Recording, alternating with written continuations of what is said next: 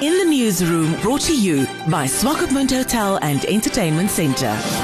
The Grand Ethiopian Renaissance Dam, which Ethiopia has been constructing on the Blue Nile River, has officially started generating electricity. The project has been under construction for more than 10 years and was estimated to cost close to $5 billion American dollars. Since 2011, the project has been at the center of a regional dispute with Egypt and Sudan that depend on the Nile for drinking water and irrigation. In the newsroom has spoken to the executive director of the Regional Energy Regulators Association of Southern Africa, Elijah Sicone, to share his view on the electricity capacity of Southern Africa on electricity generation. If you look at the 5 economic communities across Africa, I think other than the Northern African region, the Arab region or Maghreb region, Southern Africa, I think, has the most developed capacity.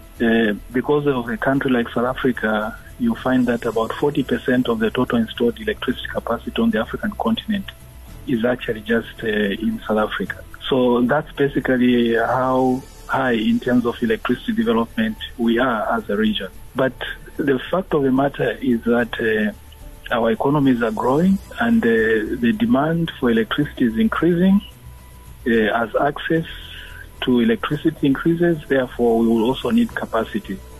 So what has happened is that the Southern African Power Pool has actually developed what they call the pool plan.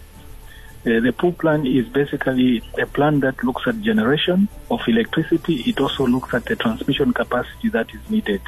This plan covers up to 2040, and we need an additional capacity of 75,000 megawatts as a region by 2040. And in terms of investments, we are basically talking about $118 billion in generation capacity and about $3 billion in transmission capacity. So the point I'm making here is that we've got a plan in place. We know what we need in terms of additional capacity.